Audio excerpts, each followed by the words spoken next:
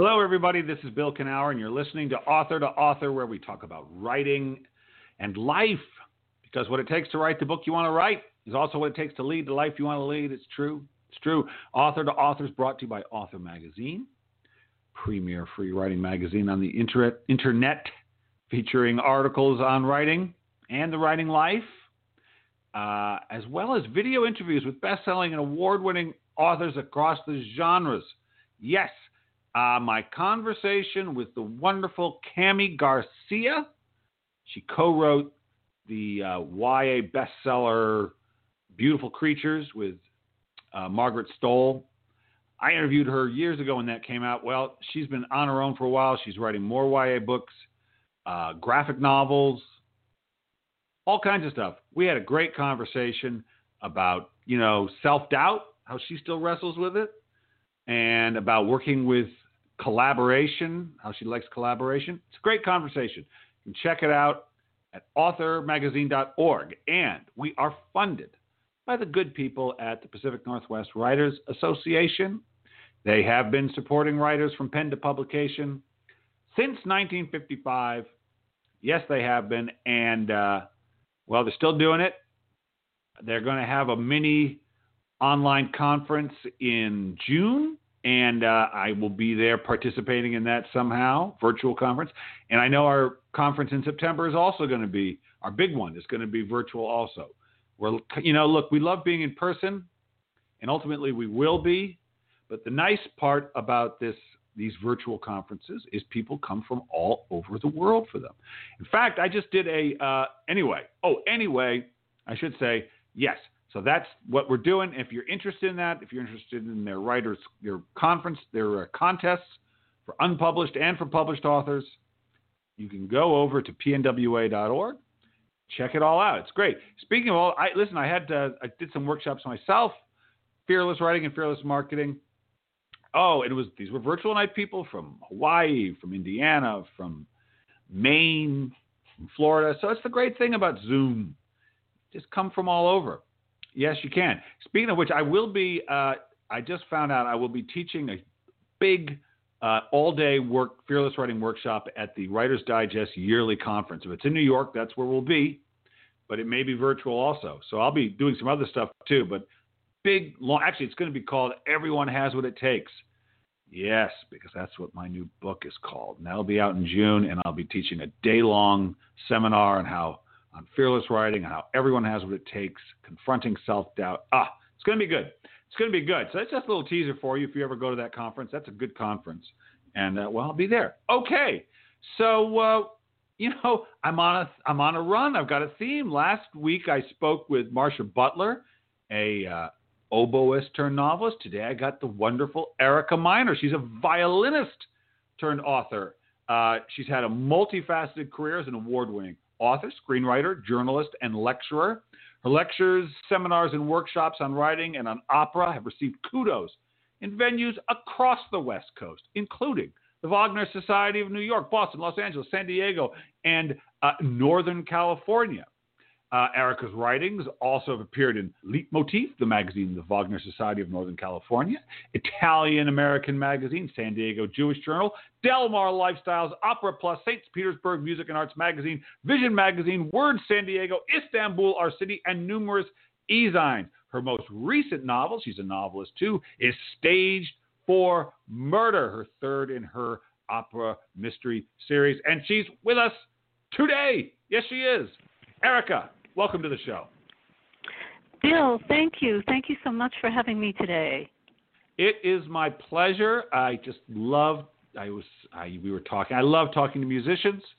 I just love music, and I think it's fascinating crossover to writing. But as I said in the intro, your first artistic career, unless you left something out, was as a violinist, professional violinist at the Metropolitan Opera, correct? That's correct. Yes, for 21 years. Wow. I mean, that's kind of a plum job, isn't it, for a violinist? It used to be. Before the pandemic, it certainly was. Right. Well, yeah, sure. But, I mean, that's pretty good. And so And so you play, and so you were, how many, like what's the season for the Metropolitan Opera? Like what was that job?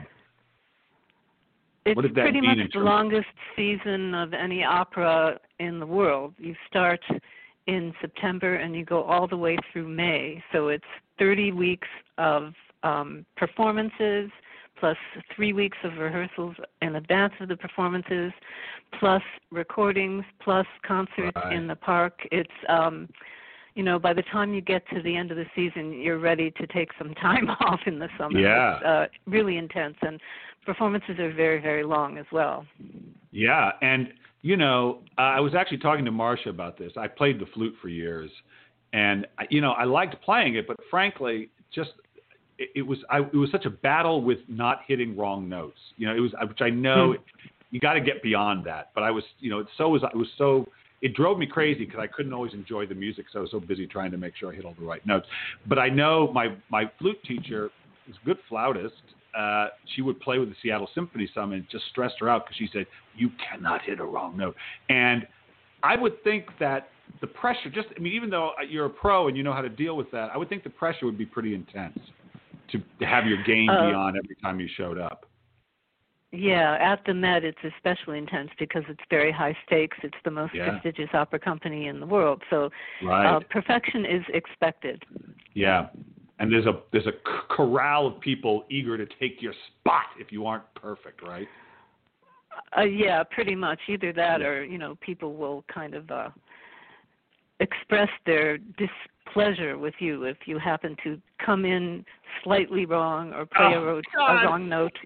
Oh God! It's constant, really. It's a punishment, but it's worth it. Yeah, and it's a lot of. And so let me ask you. So obviously, I assume you were playing violin from a young age. You probably took it up like around 8 or something. Actually, I was 9, which is actually fairly late for a violinist. Most kids start earlier than that. Yeah. Wow. But actually, I started writing before I started playing the violin. That was an interesting part of the journey. Yeah. When I was growing up, I grew up in Detroit, and the public school system there, once upon a time, was really great. They actually had money for after-school programs, and I was placed in an after-school program for creative writing. I'm not sure why. Some teacher must have seen something. But anyway, and of course it was 100 years ago, so I don't remember much of what I wrote, but what I do remember was loving the process of creating characters and plots and weaving them together to tell stories. So bottom line, that's what I loved even before the violin was telling stories, and I still do. That's interesting because, 9 was when I started playing the flute, and also 9 is about the age when I knew I wanted to write. And that seems to be, and that's the age when a lot of 8, 9 is. There's all different range. People come to it later too, but that tends to be the age when we sort of recognize we like it. And so you were interested in writing first, but then why the violin instead? How did that take over more? Well, the violin seemed predestined in a way. What I really wanted to do was play the piano, but my father had played the violin, and there was a violin in the family, and I just kind of fell into it, and he was my first teacher, and it turned out that I was really good at it, so I just kept going. Yeah. Did you get a lot of kudos for it? I mean, as a kid, that kind of makes it has an effect sometimes. It really does, especially when you make really rapid progress. You get a lot of praise for that, and that's another thing that keeps you going. So, in a way, it was almost a little bit too easy at first because I had a tendency to just read things on sight and kind of fake out my teachers until I actually went to school. I went to college in Boston to study with Joseph Silverstein, who was concertmaster of the Boston Symphony. Wow. And he didn't let me get away with any of that stuff. And I had to get really serious about it. Yeah. Well, and so because there's all different types of classical music. There's all different types of, chamber music and orchestral. Were you a fan of opera? Or is it just like that was something that came open and you went for it? Before you started playing for them, were you a fan of it? Because I would say I wasn't, I loved classical music, but I could not get into opera. It's its own way in. If that makes sense. Well, yeah, it's an acquired taste. It depends on your background. As it happened, my parents both came from Russia, so I'm a first generation, and they were both very musical. My father, taught me the violin, Right. but my mother was the opera person in the family. She used to listen to the Met broadcast every Saturday afternoon, and initially I had absolutely no interest whatsoever, and then until after college, and I got married to an opera aficionado of the highest order, and so we used to spend a lot of time listening to recordings of opera, and so it kind of filtered in. By the time I got to the Met, I knew all that stuff inside out, so it really came in handy. All right, so really your life just funneled you to the Met. It just seemed like you were... That's a great way of putting it. Right? And so, and I assume your parents must have been so proud of you. Oh, my God. I mean, that must have just... Or maybe they were jealous. I don't know. No, I don't know. It was a mixed bag. My father was very, very critical, and he basically never said anything good. He only pointed out things that I did wrong, speaking of wrong notes. God. And so, it turned out that he told everybody else how proud he was of me, but he never really told me. He didn't want you to get a big head. With his... No, he wanted me to be the best, Yeah. and he expected me to be like in the New York Philharmonic or something like that. And when I chose the Met over a symphony orchestra, he kind of it took him a while to get over that. Right, because he didn't think because in the Met in the opera, it's not about the musicians, it's about the singers. Like it's really about. I mean, even though the music is obviously the music and the singers and the orchestra are obviously working in tandem. People are there to see the singers more than to hear the orchestra. Yeah, I mean it's psychologically. Generally, they are. It depends on what kind of opera, though. When you're talking about Wagner, and I'm sure you're familiar with Wagner. He actually, I've done, as you mentioned, a lot of lectures for Wagner societies, and one thing that I learned was Wagner felt that the orchestra and the singers were on equal footing, that they were equally important. Good. So when you're talking about Italian opera, yes, it's all about the voice, la voce. Right. But when it comes to Wagner opera, the orchestra is of utmost importance. And that's one of the reasons why he made the part so darn difficult to play. Right. So, okay, so you spend 20 years, and you're there you are, you're playing for the Metropolitan Opera. Oh my God! And you're busy, and it's hard and it's challenging, but this is what you do, right? And I assume wasn't much writing going on while you were doing that. Actually, there was. There was because I just for one thing I kept journaling. I journaled constantly. Okay. That partly because of the difficulty. In fact, my first two novels before my opera mystery novels were based on my journals. Oh, but in really? addition to that, fun. Wow. Yeah, true confession. Okay. But in addition to that, though, I took writing classes whenever I could fit them into my schedule. So we would have a couple nights off every week. So I would schedule writing classes. Yeah. Really? Well, I mean, there were times when we had to play 7 nights a week, but on a regular schedule, we worked very hard to negotiate that with management, that we would be able to have 2 nights off or a night and an afternoon, however it turned out. And so I took writing classes on those nights off whenever I could, even screenwriting classes, because I just didn't want to stop writing. Writing was, still my passion, even though the violin was how I was making my living. Right. Well, it's different. Writing, you play music, you're still letting something through, but there is the blank page is, it calls on something unique from you that we're supposed to reading something someone else wrote and interpreting it. It's a different part of you that's being called upon. Yeah. That's absolutely true, and I find that one of the most difficult things about writing is that blank page. Yeah, it's the gift and the curse. It's the gift. If it's not blank, then you wouldn't get to write your story, right? It's got to be blank. But, I always feel that the blank page lays bare how much our life is about our choices, because nothing goes down there on that page unless you choose it. It's all chosen. It's all chosen. And I try to live my life that way if I can.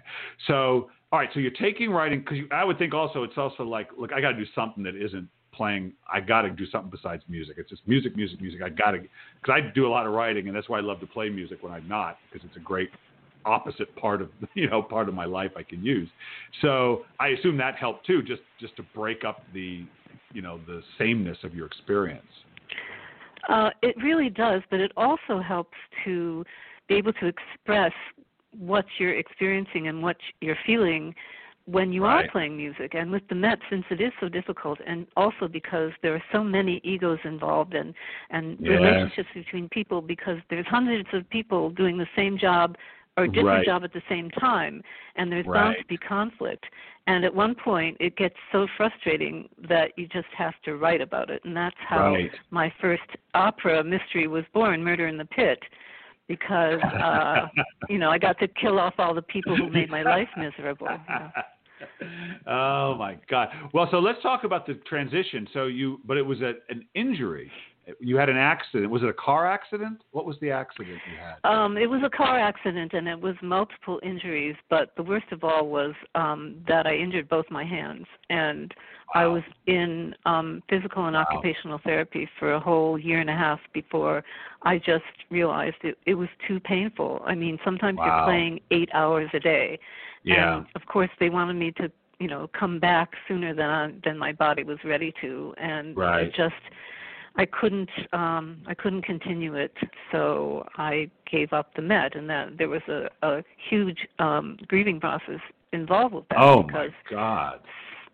Such a that's wonderful like job. Dying. That's like, that is huge. It's not just a job, but it's it's what you conceived of your life. It's like it's all you've known as an adult. Like that's your identity. How you spend your time. It just seems enormous to me. Well, it's your soul, really. It's a huge part of your soul, and that's why the grieving process was so intense, because it was so much a part of me. It was, like letting go of that. In some ways, I never really did completely let go. Whenever I hear the Met on the radio, I still get very kind of nostalgic about it, in spite of, what I just mentioned about killing off all the people who made my life miserable. It's still, I love the music so much. I still do, and I miss it. Well, it's one thing to listen to music. It's another thing to be a part of it, right? It's another thing to sit in the orchestra and be not just playing it, but to be in tune with all those other musicians. There's no replacing actually being the one performing the stuff. It's just not the same. Oh, that's absolutely true, not to mention the fact that while I was there, it was, the height of Pavarotti and the three tenors and all of those great singers. And, unbelievable, just the whole idea of sitting in a rehearsal and watching, Domingo and Zeffirelli and all these amazing artists that work on that stage was something just phenomenal.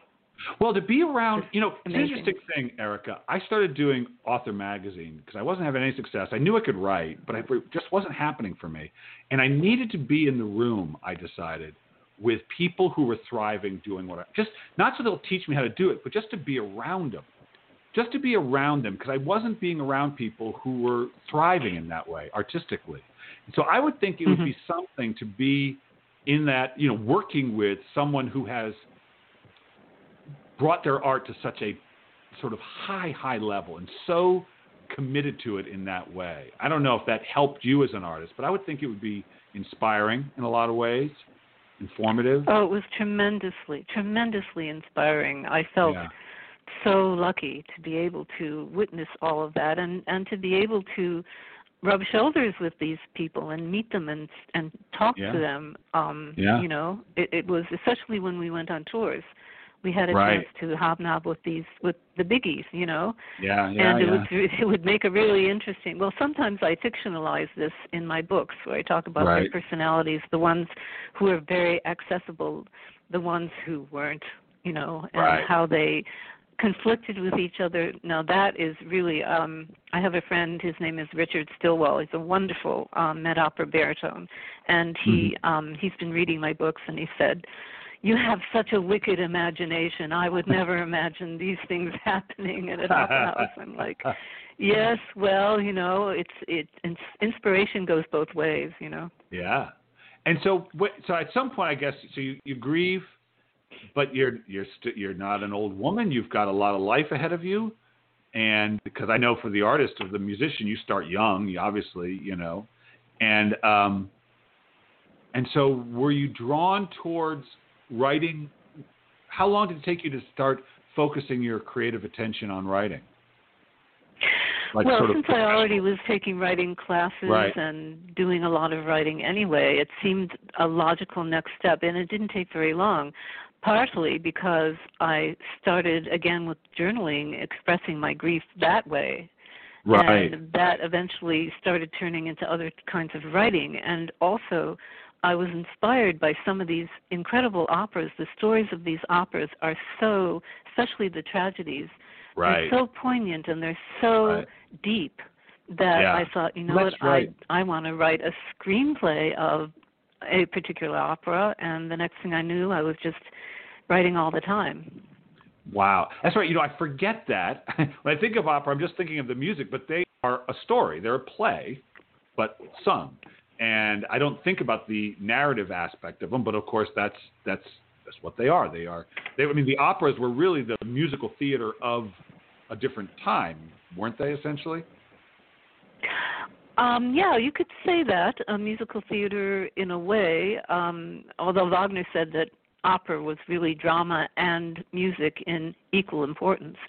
But yeah, it's a musical theater of a kind, but as with any story, whether it's a story with music or just a film or a play, the characters are all important. And so if you can relate to the characters, you can get that much deeper into the story of an opera along with the music, and the two kind of feed into each other. And the next thing you know, you're absolutely hooked because it just overwhelms you, just washes over you. And that's the one great thing about the experience, is you can just get completely lost in it in a way that you can't in any other art form. Yeah. And so when you started writing fiction and screenplays, that's, fictional stories, when you started writing stories, what was the hard part for you? What was the part that didn't come naturally to you? That you had to learn, kind of? Well, the hardest thing actually was learning screenwriting, because it's so different from any other form of writing, and it's such a restrictive form. And especially when I actually started writing Murder in the Pit as a screenplay first. And it was my first attempt. I had written a couple of others in different genres, but it was my first attempt at suspense, thriller, mystery genre. And I found it so difficult, because when you're writing a mystery, everything has to fit in like a jigsaw puzzle, and if one piece is slightly off, everything falls apart, and it was driving me crazy. So I decided to write it as a novel. But interestingly, so I ended up writing them in tandem and finished them both at the same time. But interestingly, it started because there were a number of nefarious things going on behind the scenes at the opera. And so with my, quote, wicked imagination, unquote, I started embellishing and embroidering, and the next thing I knew, people were being killed off. How fun is that? It was based on a true story, kind of. But so there was drama and backstabbing of the non-literal sort happening anyway in the opera. Absolutely. Yeah, you wouldn't believe what goes on behind that golden curtain. And that's another reason why I write these. Have you ever, look, I don't tell people what to write, but have you ever wanted to write a sort of expose, kind of like, this is what it's like to be in the pit of an opera? Here it is, memoir of a violinist kind of thing? Well, you're not the first person who asked me about that. I feel like that's something I find a little bit too weird, although I could always write something and then, make sure it doesn't get published until after I died. But well, it's a very different beauty. It's a very different form, being able to translate. Deciding to base it on what actually happened takes a different in to storytelling. It's not for everybody. It's not for everybody for sure. All right, but you sound like you kind of settled, and you also, of course, you do lots of lectures. You get to go around and talk to people. Do you enjoy? That gives you a little bit of the performance. Get that back. Do you enjoy that? Yeah, you hit the nail on the head. That my inner performer is very happy to be able to do these lectures. In fact, I have one lecture that's called Confessions of a Met Opera Violinist. That's the closest I get to true stories happening. Oh, see? Yeah, you're doing it in some form or another. I'm doing it in some form. The spoken word is maybe a little more, shall we say, fleeting than the written word. Right. No, I get it. So so you like the performing, and you like. I mean, do you like the relationship between the performer and the audience in the form of a lecture? I do it too, and I love it. So I'm biased. I adore it. That's one thing that I've been really missing, and I've been doing these lectures on Zoom. But I so miss being able to interact with the audience. Yeah. That's something that, to me is one of the highlights of being able to do it. So hopefully that will come back someday soon. Have you gotten a shot yet? Have you been stuck with a needle? I haven't been. Have I been stuck? Have you been vaccinated? Oh, I have not. I'm having a hard time getting a handle on that here. Yeah, I know. Every time I go online, it's like, sorry, no appointments. So no, I have not yet. I'm not even eligible yet, so I can't. I'm just waiting my turn. All right, well, good luck. It'll get easier here now that all these vaccines are available. Yes, we all missed seeing one another and being in front of one another, but it'll happen. I have no doubt. And it's so cool, Erica. It's so cool that you went from one thing to another. I so admire. I'm going to be interviewing another friend of mine who had been a nonfiction writer forever, and at 65, he's published his first novel, and it's really great. And I just have so much admiration for people who can shift gears in their life and go from one thing to another. I don't think it's easy to do, but I just think it's a very inspiring story.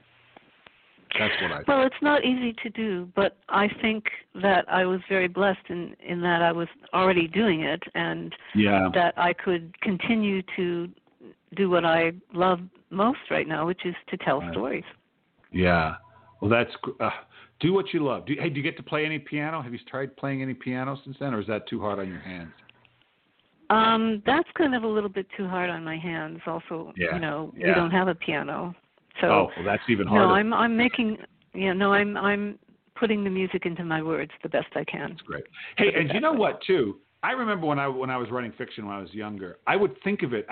Sometimes I would hear the sentences before I'd write them. I'd hear their rhythm, because language has a rhythm. It has a melody in a way to it, up and down and short and long. And I would kind of hear what I wanted it to sound like before it went down. Do you ever do that? Oh, absolutely, especially with dialogue. I find myself sometimes falling asleep at night with my characters dancing in my head, telling me what they want to say. Oh, good. How great is that? That's good, Erica. You're doing it right. You're doing it right when the characters are talking to you, and you're not talking to them. They're just talking to you. That's what you want. That sounds wonderful. Erica, if people are so interested in you, they want to buy your book, they want you to talk to them about Wagner and anything else, where should they go? How do they learn about you? Well, the first place to go would be my website, ericaminer.com, ERICAMINER. And I have lists of my events, and you can look at all my past events and see what kind of topics I've been lecturing on. There's a whole page devoted to my books with links to Amazon, Barnes & Noble, etc., of all my books, and you can read excerpts on some of my book pages from any book you choose. So that's probably the best bet as far as where to find more information about me. Also, I'm on Facebook and Twitter, and especially on Facebook quite often. I'm kind of addicted to it in a way. Okay. Well, but I've met a lot now? of wonderful people. Well, I get to meet people like you, and so nice. I'd say those are your best bet. And you can also send me an email via my contact page on my website, and I am very good at returning emails. So Excellent. I promise you, if you get in touch with me, I will get back in touch with you. See that, people? You can talk to the authors. Erica's a very interesting woman. You'd probably strike up a friendship with her. Well, all right, Erica. Erica, I'm not quite done with you. I have one more question. What I want you to do is finish this sentence. If writing has taught you anything, it's taught you what? That I still love telling stories. Yeah. You don't get tired of it, do you? You haven't gotten tired of it? Never. I have too many. I'll never live long enough to write them all. So that's why I'm out here every day getting as much down as I can. And I truly love it. And it feeds my soul, and it's my passion. That's great. Man, there is nothing better than having found something that feeds your soul. And you found a couple things. Aren't you lucky? You have a well-fed soul. I am very lucky. You are. Erica, thank you so much. It's been such a pleasure to talk to you. It's been my pleasure all the way, Bill. I really appreciate the opportunity, and you are so much fun to talk to, and I hope we can do it again. Well, I think we will. When you get your next book, when you get your next one, get to writing. Yes, sir. Okay. All right. Take it easy, Erica. Will do. Okay. Right, thank you. Bye-bye. Bye. Yes, people, find your passion. It's nothing better. Nothing better. Just being connected. All right. Listen, I want to thank my producer, RJ Jeffries. Thank you, RJ. Thank you to all of you listening. Stay well. Find something you love to do, and then do it.